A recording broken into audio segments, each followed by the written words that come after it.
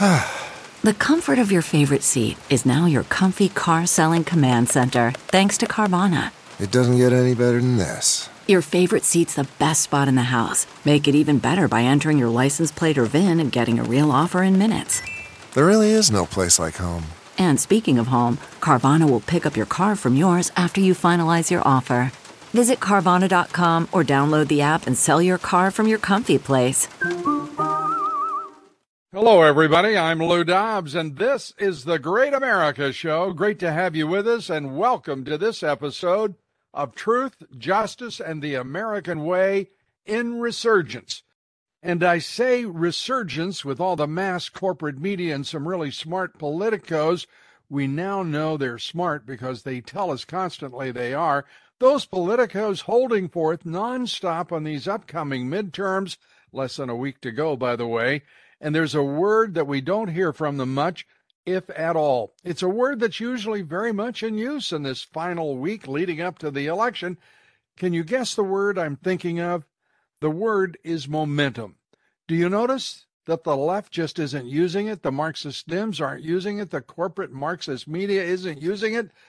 Momentum has been conspicuously absent from the blather emanating from the aforementioned unesteemed politicos who normally would be talking about, for example, President Biden on the campaign trail, all of the excitement that attends that, boosting the fortunes of, say, John Fetterman in Pennsylvania. But no, Biden did pop in, announced in his usual jabber that Fetterman is his kind of guy. Do you remember that? His kind of guy. And I thought there are two guys of the same kind. And his puppet maskers whisked him back to Delaware to hide out from the media. And in his place, the Barack Obama icon rolled into action.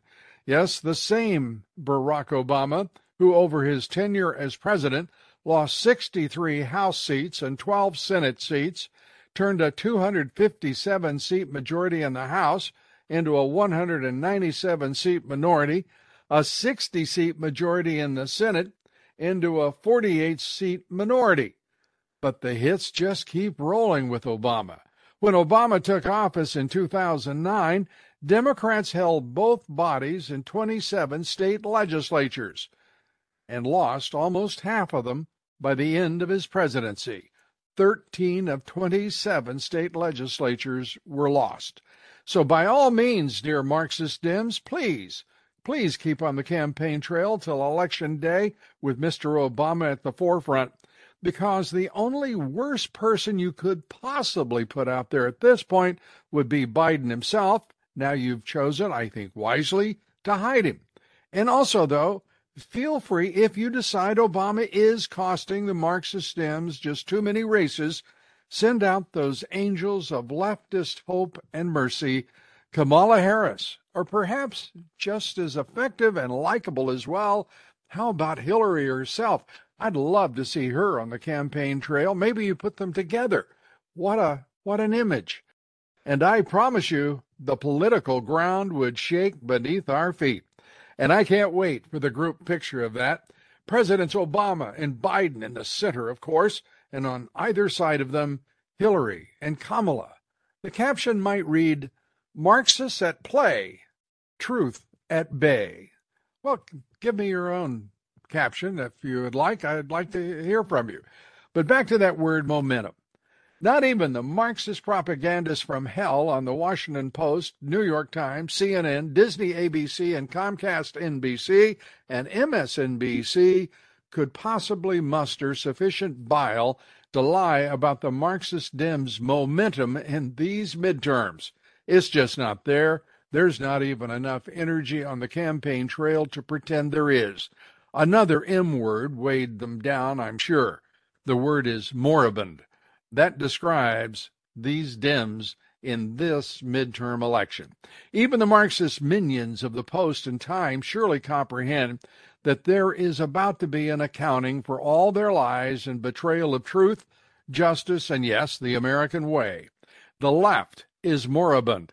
Marxism is what it has always been, a shallow and disproved set of authoritarian tenets posing as an ideology worthy of the blood and death required for the taking of power. There is not one single instance or example of Marxist success. But that is the venal credo of what is left of the dying Democrat Party in America. And the polls now show clearly that the Republicans, conservatives, and independents who are putting America first, who mean for this great republic to succeed, have been building, here's that word, momentum, and building it for months now. And that momentum is getting stronger as we now near Election Day. The polls show clearly now that voters are turning their backs on the left-wing hacks, their destructive purpose, and in the latest polling, 79% of voters say the country is headed in the wrong direction. This week, we're talking with candidates, pollsters, and strategists from all around the country.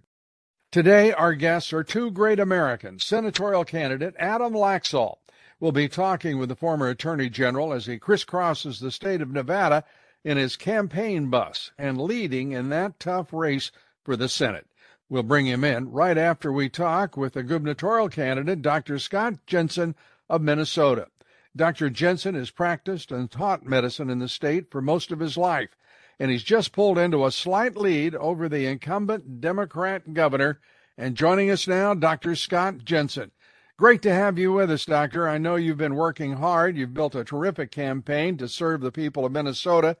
You're obviously not a professional politician, but you've pulled ahead in that race, and that's got to feel good. Welcome to the Great America Show. Congratulations on your campaign and your lead. Amen. Thank you, Lou, and thank you for having me on. We were very pleased to see our literally nearly 2-year effort bring us to a point where we're now a half a point ahead of Tim Walz. I think there's an energy going across the state of Minnesota and beyond, to be sure. But the Trafalgar poll, which put us a half a point ahead, was, I believe, one of the only polls that identified the 2006 presidential election correctly, and also was one of the highest ranked polling companies in 2020 regarding accuracy. So we felt good about that. I think our message of inflation, crime, and education is really what people want to hear about. Oh, I couldn't agree with you more based on what this audience, what it responds to, what folks all over the country are responding to on this podcast. I have to say, if there's anything more than the safety, the family, the safety of the family, and education, I can't think much more about what it would be. If we have an economy, if we have a community that is safe and supportive of our children and families, I think we're a long ways to where we want to be, don't you? I do, and it seems so surreal that we could be living in a time where parents can't send their kids out in the front yard or the backyard to play with the comfort level that they could have 25 years ago. That when parents send their kids on the bus, that they have to worry. That parents who know their kids are in school have to worry. It seems to me that it all boils down to this. If we don't feel safe, we're not safe. And America's not feeling safe. And as a matter of fact, for many Americans, this is a time of great fear, outright and straightforwardly. They're afraid to, for example, in New York City, they're afraid to walk down the streets, that somebody will sucker punch them, that they'll get knifed, beaten to death, pushed in front of a subway train. This has become just a terrible time as we're watching crime rise in nearly every major city. There are Dem-driven and managed cities, but in point of fact, nearly every major city has a crime problem, a problem with children, and a problem with teachers who are bringing a level of, to me, it's just obscenity and madness to the classroom, and trying to do so without the knowledge of the parents of those children. It is a terrible time in our public schools in, I would say, most parts of the country. I agree with you, Lou, and I think we could trace it to education, where my wife and I both were the product of public schools. All of our children were. I was on the school board for 10 years. I was chairman 3 years. And what I'm so struck by, Lou, is that virtually everybody out there has a handful of teachers they can think back to who profoundly touched their lives in a positive way. And that's what we need to get back to. But I have to say, when I think of Mrs. Zahn, my Latin teacher, or Miss Wazen, my Spanish teacher, or Mr. Young, my math teacher, I could not tell you, Lou, what their political views were. There was no need to know. What I could tell you is that if I didn't get my assignments handed in on time, if I didn't listen carefully, if I was a problem, my parents would know about it, and that would be a problem far bigger than anything that happened at school. And so I think that sometimes we have a tendency to think that the education system has gone wrong because we're not having the kind of teaching we used to have. I don't think that's true. I think teachers go into teaching to touch kids' lives. I think we've seen an incredible exponential increase in many states on spending, but generally, if you look at where those dollars went, they're not going to the classroom, they're not going to the teachers. Oftentimes, they're going to a lot of, if you will, collateral expenses, oftentimes administrative expenses. I think teachers in Minnesota, at least, don't feel nearly as safe as they used to. They frequently feel that they are at risk of being beat up. They don't feel like they have the support of the administration. I think there's been a disconnect between the parents and the teachers because together they, in the past, have always coalesced their efforts to make sure that that Johnny and Janie were both achieving as much as they could. I think we've seen a dramatic drop-off in student achievement in minority communities, in part because of these sort of pandering kind of woke policies put in place where someone thinks they're being kind to someone by setting the standards or setting the bar lower so that they won't have so much difficulty achieving it. And all you're really doing is stamping down harder than ever on those people. So I think there are so many things that have gone wrong that we have got to have the hard conversation. And I think we're seeing that this election cycle, and that conversation is causing many people, particularly liberals, to rethink their position on this. Yeah, I hope that you're right, liberals, as you style them. I unfortunately have to, as I look around, focusing as we do on this podcast, mostly on national issues, the swamp, Washington, D.C., and the people there who inhabit it. We're looking at a government right now that is controlled by Marxist Dems, driving both this, what I consider to be a puppet president, and a Democrat Party that has gone so far left as to be, I don't think it's possible to separate the Democrat Party from Marxists on the national level. It's a true threat to our democracy, to this republic, in every way. We have a Department of Education that works with the White House and the Justice Department to have parents of teachers, parents of children in school board meetings be declared domestic terrorists or extremists. It's a remarkable time in our country. I think a dark moment that we have to have lights. We have to move toward a better day. And I'm glad to see that you are willing to give of your time and yourself and your family to help out the people of Minnesota and contribute to the nation that has to make a turn here toward what is right, what is just, and what is, without question, America. What drove you to make this decision? Because I know it had to be a difficult one, and I certainly know that the path you're on is a very rough road indeed. Give us a sense of what turned you to public service. Lou, thank you for asking. I did not see myself going into politics. I'm a very content family doctor who's had a wonderful career. I oftentimes compare myself to George Bailey, and It's a Wonderful Life. I've been so blessed. My wife, Mary, is a veterinarian. She just retired a couple of years ago, very successful, practiced for 40 years. Our two daughters are both physicians. Our son is a successful partner in a law firm and focuses on estate planning. I've been awarded Family Doctor of the Year in Minnesota in 2016. But after doing 10 years in school board, I thought that I was done with my political career, and that was done in the 1990s. But in 2015, after my wife and I returned from a 2-week trip to Israel, I was recruited to run for the Senate, mainly because I'd started my own medical clinic, I had been involved with the school board, and I had been involved with infrastructure projects in Carver County, Minnesota, which is a mix of both rural communities and more suburban communities, and I had been involved in road projects. Over 2 months, my wife and I were recruited to run. I served one term in the Senate, and I saw how broken our governance was.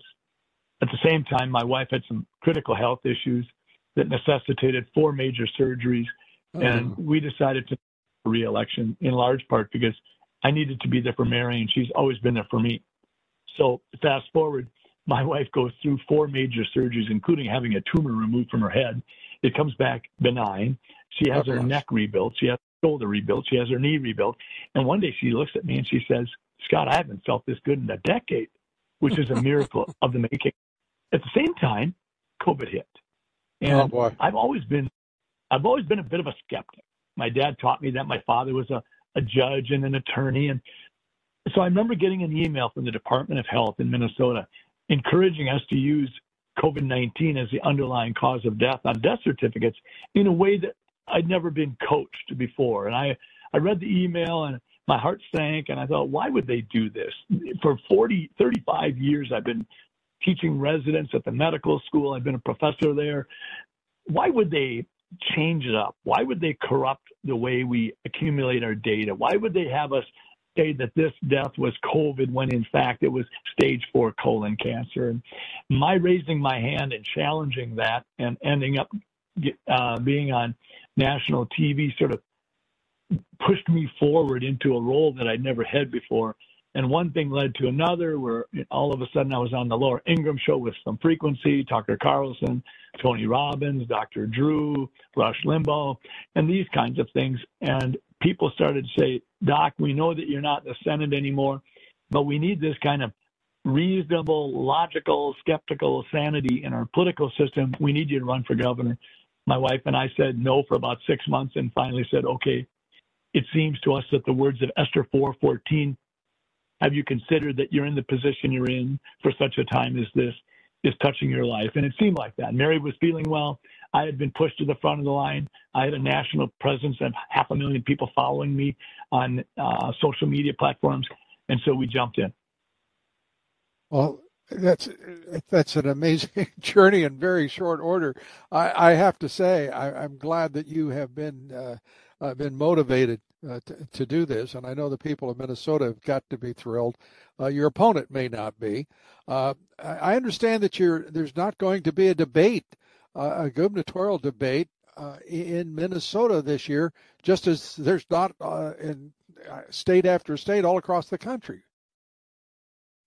It's astonishing, Lou, but it seems like so many politicians are sort of thumbing their nose at the voters. They're saying, listen, if Joe Biden can win a presidential election by sort of dwelling in the basement and not getting out there and speaking to the issues, why can't I use the same page out of the playbook?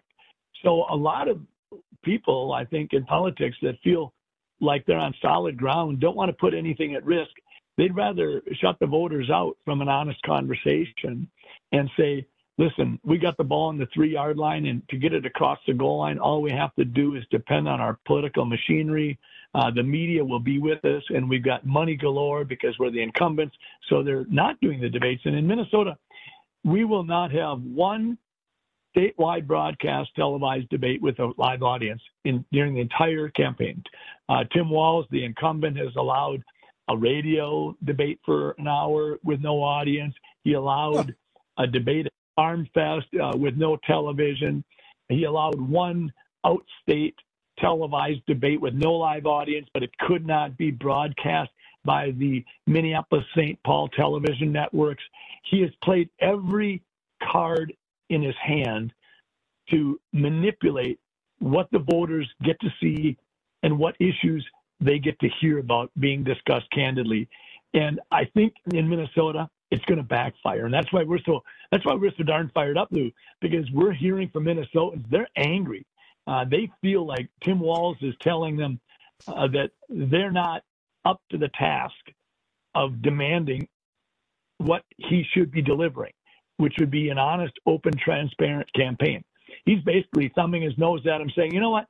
I don't need to have a conversation that you get to hear. I'm going to win this thing whether you like it or not, because this is the way we do things. And I think people are ticked. Well, the way they do things, I'm going to ask you this because I don't know the answer. Is your opponent, is he as left-wing as he sounds? Because that's an authoritarian, if you will, position and perspective that he's bringing to whether or not he debates before the people of Minnesota. It's outrageous, and we're seeing it all over the country.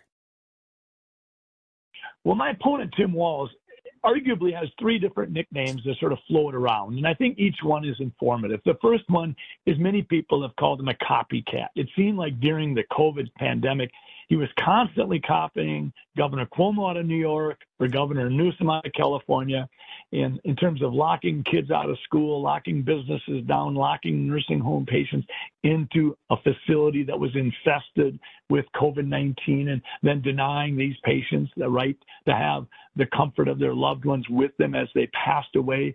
He continued to copy these kinds of poor policy decisions. Another nickname he's had is he is the godfather of crime epidemic in America. Arguably, the way he handled the riots in 2020 really ignited violence and devastation in so many cities across Minnesota, and as well as across the entire nation. And I think he's also been called emperor. And the emperor came from his heavy-handed assumption of emergency powers and his willingness to use them cavalierly. He would put an order into place, and 2 or 3 or 4 months later, he might rescind it, but he wouldn't really announce that he's rescinding it. He would make mistakes, try to correct them in the dark of the night so that people wouldn't recognize that he had reversed himself. He did this literally for more than a year, and Minnesotans were just devastated. If you look at the states around us, their economies recovered more quickly. Their students performed more admirably in terms of achievement. We literally got hammered in Minnesota, and it was because of a governor that too much enjoyed the power and authority of a dictator, as well as one who copied Newsom and Cuomo too much. And then when it came time for leadership in dealing with riots and violence, we had our news broadcasters in Minnesota saying, "Where's our governor?" Yeah, it sounds like, I guess, pretty close to it.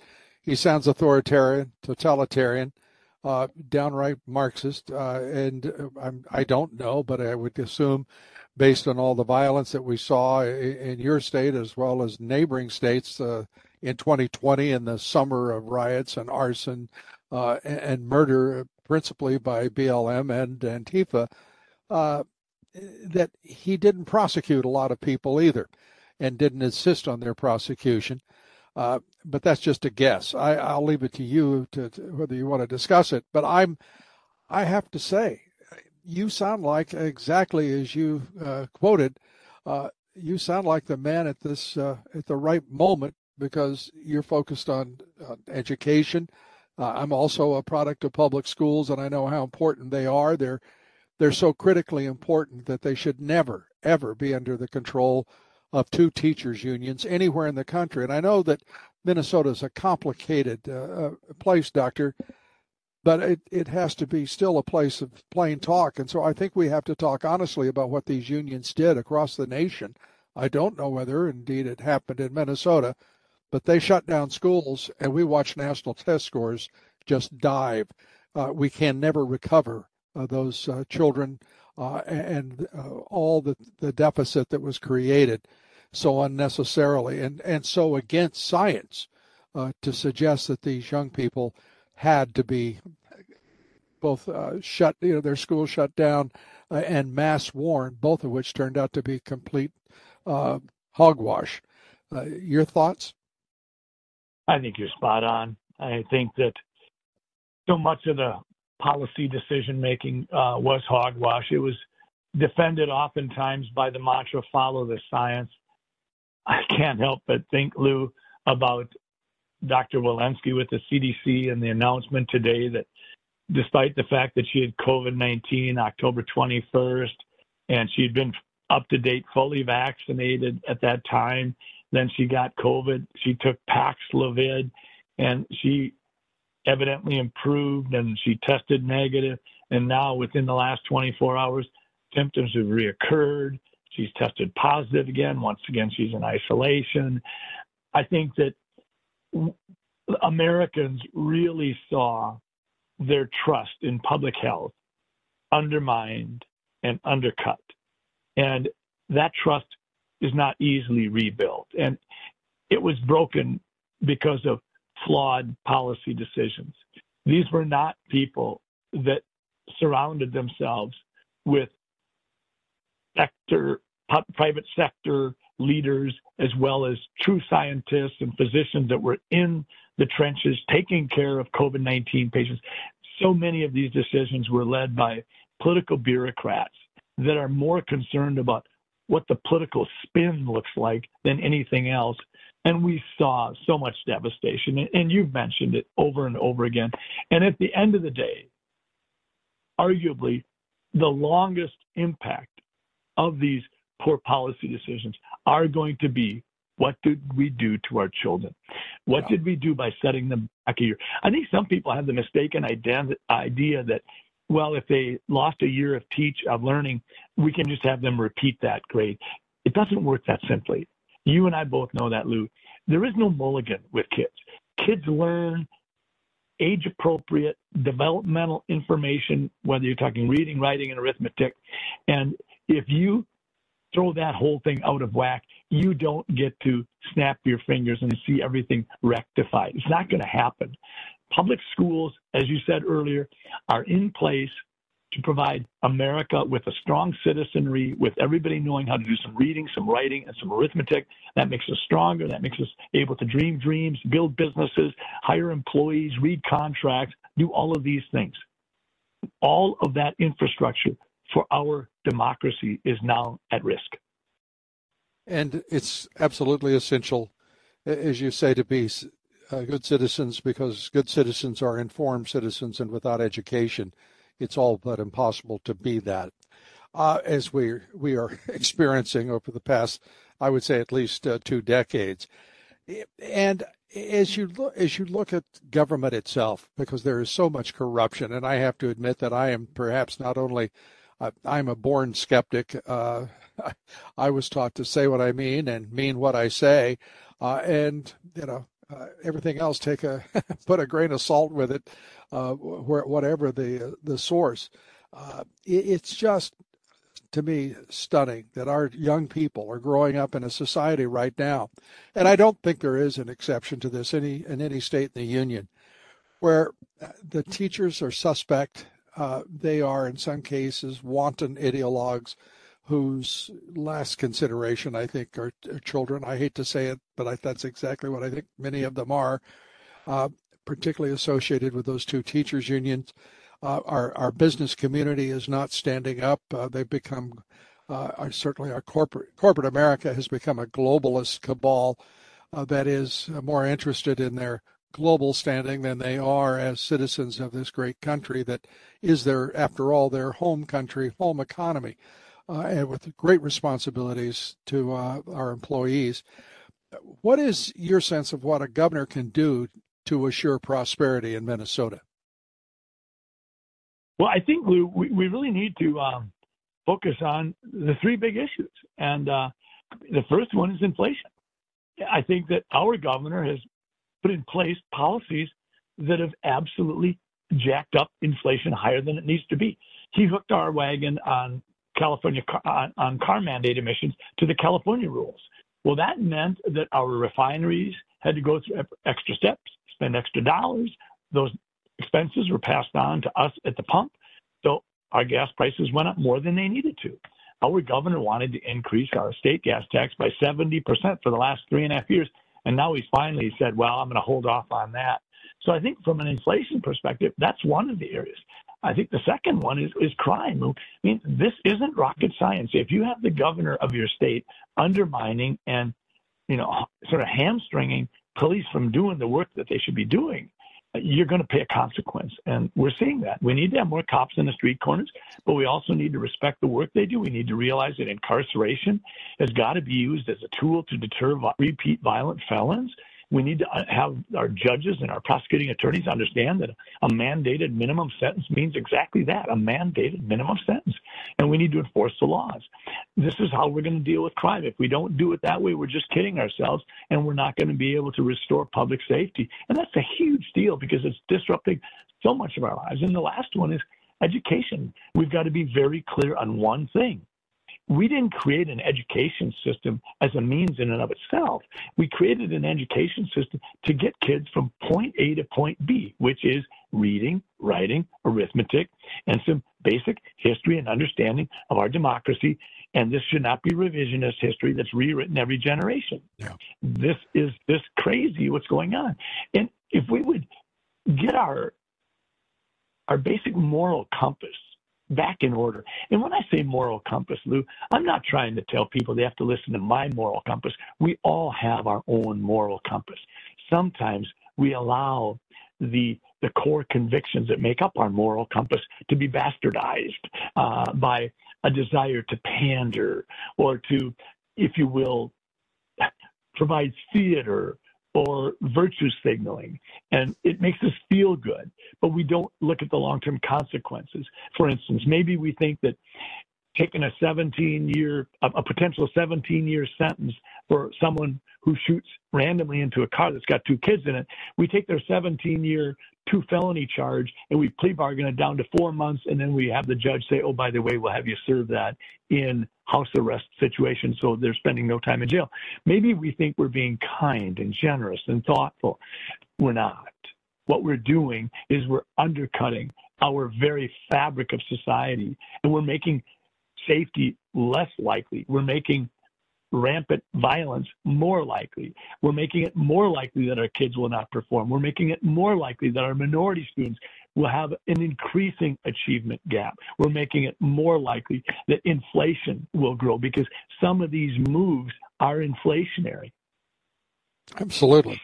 And the economy, as you say, it depends on all of us being as educated, being healthy, and working hard as good citizens, as good people, with a moral compass, whether that compass is you choose to read the Bible and follow your faith, or whether it is simple right and wrong.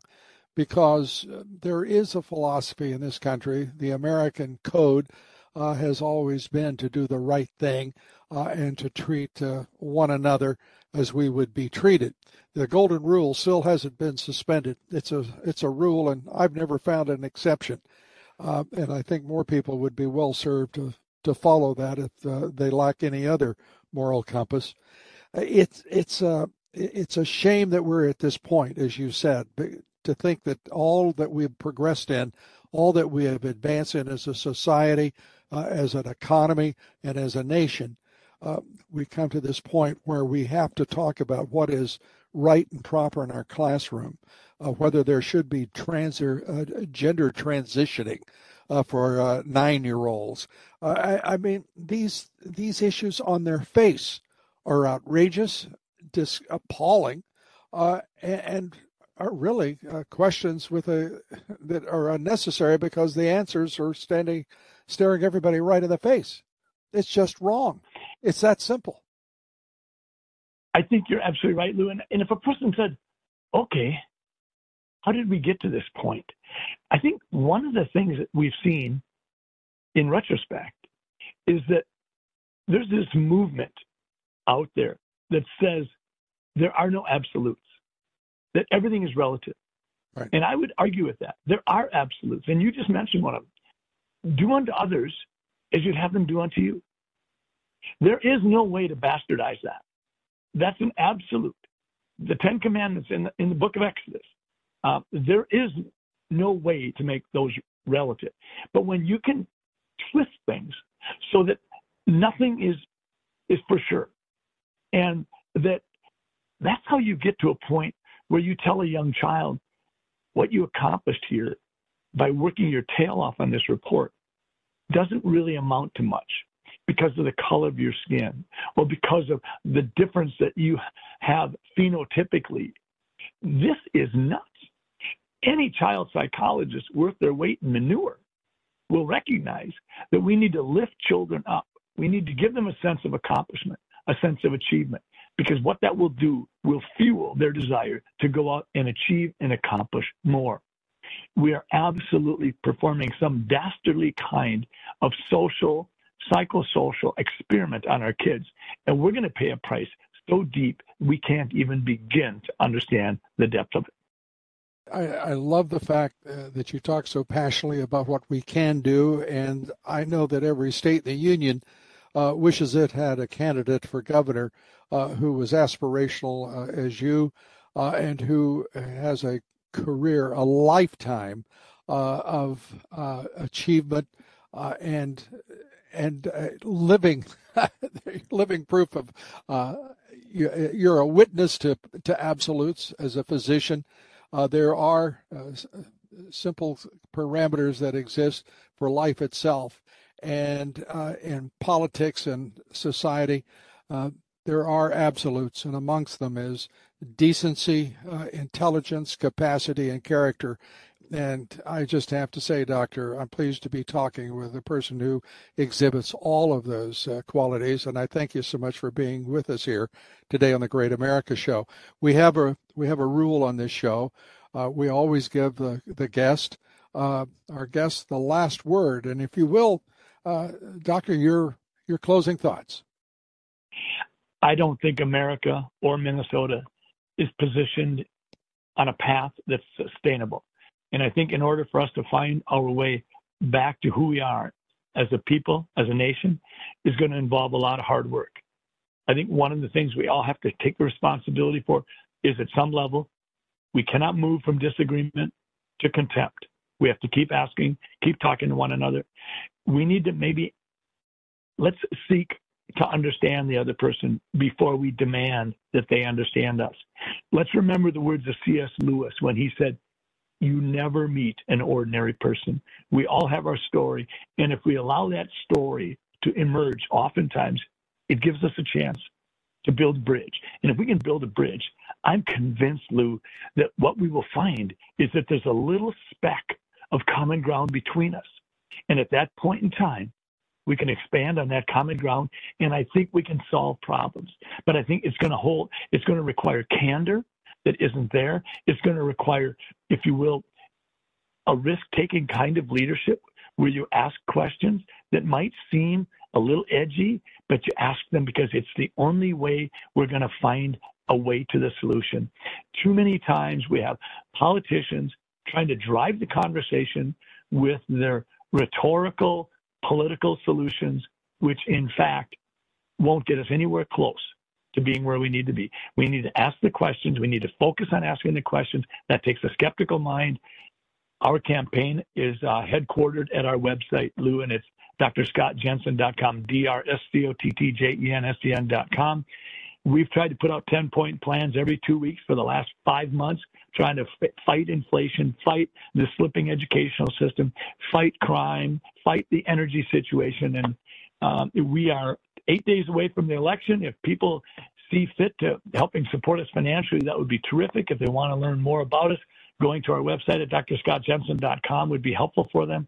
And Lou, I want to thank you for your voice in trying to help America find a path out of the morass that we find ourselves in. That's very kind of you, and I appreciate it, Doctor. And it's Doctor, is it DR or is it Doctor spelled out again? Dr. It's Scott DrScottJensen.com. I'm going to be going there myself this very day. I appreciate it, and I recommend, by the way, everybody in the audience take a look. The doctor is a fascinating fella, and it's going to be quite a race there in Minnesota. And I hope, I'll put it this way, Doctor, I hope the people of Minnesota win. They'll make their judgment on November 8th, and good luck to you, sir. Appreciate it. Thank you, Lou. It's been an enjoyable chat. I appreciate it very much. Best of luck to Dr. Scott Jensen in his race to be the next governor of the great state of Minnesota. He's a great American. And now we turn to another great American. Our guest is Adam Laxalt. Adam is running for the Senate from the great state of Nevada. Adam is the former Attorney General. He's endorsed by President Trump, and it's great to have you on the Great America Show again, Adam. Coming to us from his campaign bus, motoring down the campaign trail. Adam, you've been in the lead in your race for a while now, and we're less than a week away from closing the deal, Election Day. How does it look to you? We have been ahead since Labor Day. That's despite about $90 million from Chuck Schumer and George Soros and company trying to prop up my opponent and trying to attack me with an awful lot of false attack ads. But nonetheless, Lou, it is a very, very tight race. And all these have it about 2 points. And so now's the time we're putting pedal to the metal. And we just started our 2-week bus tour that we're going to do every single county in the state. And we just need to get people out, get people motivated. And certainly if people can donate and help us match all this money at adamlaxalt.com, we'd appreciate it. Let's turn, if we can, to all that money that's being thrown into the state of Nevada to defeat Adam Laxalt. What in the world is going on with this Democrat Party? They're going after the strongest candidates of our Republican Party.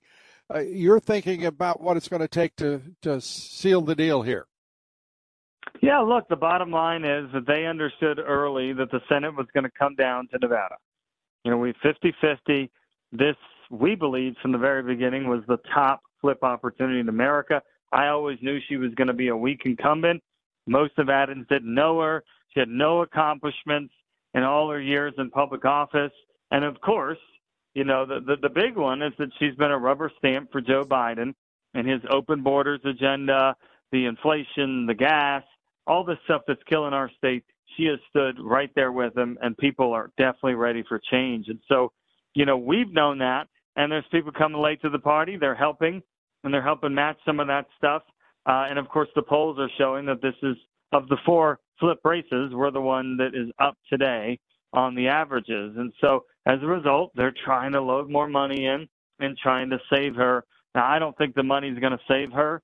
In the end of the day, I think people have heard enough of it, and they understand that 75% of Nevadans think that we're headed in the wrong direction. Joe Biden's at 37%, and he earned it. And I think people are going to vote for change.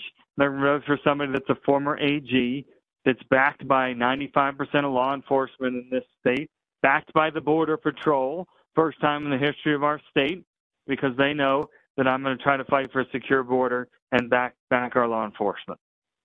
Well, and Cortez Masto, I mean, she's got some crazy ideas all by herself, but the idea that she's talking about the Inflation Reduction Act is a great first start to fighting inflation.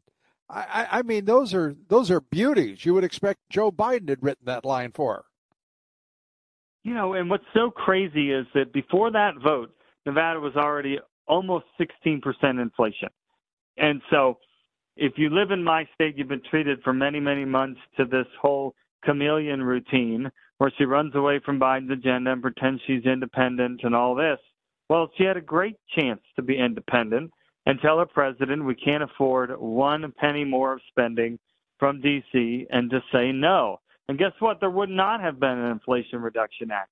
But her vote wasn't even up for grabs. She was an automatic, reliable vote, as she always is. And as a result, things are heading even worse, even further in the wrong direction than they were just, 6-8 weeks ago. And people are, you cannot believe what gas is like here. Imagine over $6. In other swing state races, it's $3, and people are complaining. We're $6. That's $150 to fill a truck or an SUV, which we have plenty of in this great western state where people have to drive everywhere. And so people are upset, and people finally understand, once they get through all the fake commercials, that Senator Massa's votes are directly responsible for our conditions here in Nevada. Well, let me ask you this. You think you'll get a large turnout? Where is the Hispanic vote going? Is it going to you in sizable numbers? Look, we think that we're in the middle of a red wave. We think that people are incredibly upset. You know, I became Attorney General in 2014, and I remember what it was like traveling this state. People were upset with Barack Obama using the phone and the pen and running over our Constitution. Well, guess what? We've got that times 10 going right now. And I think people are really, really upset. It goes well beyond inflation, border, and gas. People are upset with everything. They understand fundamentally the left is taking over our country. They're destroying our values. And I think they're going to turn out that way. If we have a tsunami-red referendum election against Joe Biden, that's the most important first step we can take to trying to take back our country. This contrast, Joe Biden by himself is running in this election. There is no question that he's on the ballot. He is falling asleep during interviews now, making all sorts. He said that he had won the vote on the student loan debt forgiveness executive order that he had signed. He is gone. He is gone, and the Democrat Party, the Marxist Dem Party, has to take full responsibility for having put him in the White House, don't you think? Oh, yeah. They went with the hiding Biden strategy, and they worked it to perfection. And now we've got somebody in office that's clearly not mentally capable of this job. It's scary. And I could tell you that Joe Biden is campaigning, as I'm sure you reported, even in Western states. And guess which state he skipped over? His dear friend, Catherine Cortez Masto. She was on the VP short list. Their families have known each other forever. And she does not. She acts like she's never even met the guy. But we're holding her accountable for her votes. In the end of the day, we think we're going to be able to flip this race as long as everybody gets out to vote and as long as conservatives across America help donate. We are going to flip Nevada on November 8th. Looking forward to it and wishing you all the best of luck. I have to say, talking to candidates around the country right now, I sense that red wave is real, that people have had a belly full of high inflation, volatile markets, a president who has moved our troops. Joe Biden just sent in the 101st Airborne, for crying out loud, into Eastern Europe, and talking about leading David Petraeus, General David Petraeus, talking about leading the U.S. forces into Ukraine. It's scary times, and I hope the American public is taking note that the commander-in-chief matters. If the bad people in the world do not respect your commander-in-chief, no question the world is a less safe place. And they gave Trump relentless you-know-what for his 4 years, but these dictators didn't dare when he was in office. And so the voters now have a clear contrast of a different style of leader. I mean, getting beyond just the core competence issue, his approach to international politics is simply not going to keep us safe. So people understand that as well. They know Afghanistan was a debacle. They know we didn't need to lose any troops there if we actually had competent leadership and did that the right way. And add that to the long list of things people are upset about, which is why people are ready for change and why we think we're going to pull this thing out. Thank you, Lou, for having me. God bless you. Thanks, everybody, for being with us today. Our guests this week include Senator Ted Cruz, Arizona's GOP Chair Kelly Ward, Michigan Attorney General candidate Matt DePerno, Arizona's gubernatorial candidate Kari Lake. And tomorrow here on the Great America Show, our guest is Kelly Ward on one of the most exciting tight races in the nation. Here tomorrow. Please join us. Till then, God bless you, and may God bless America.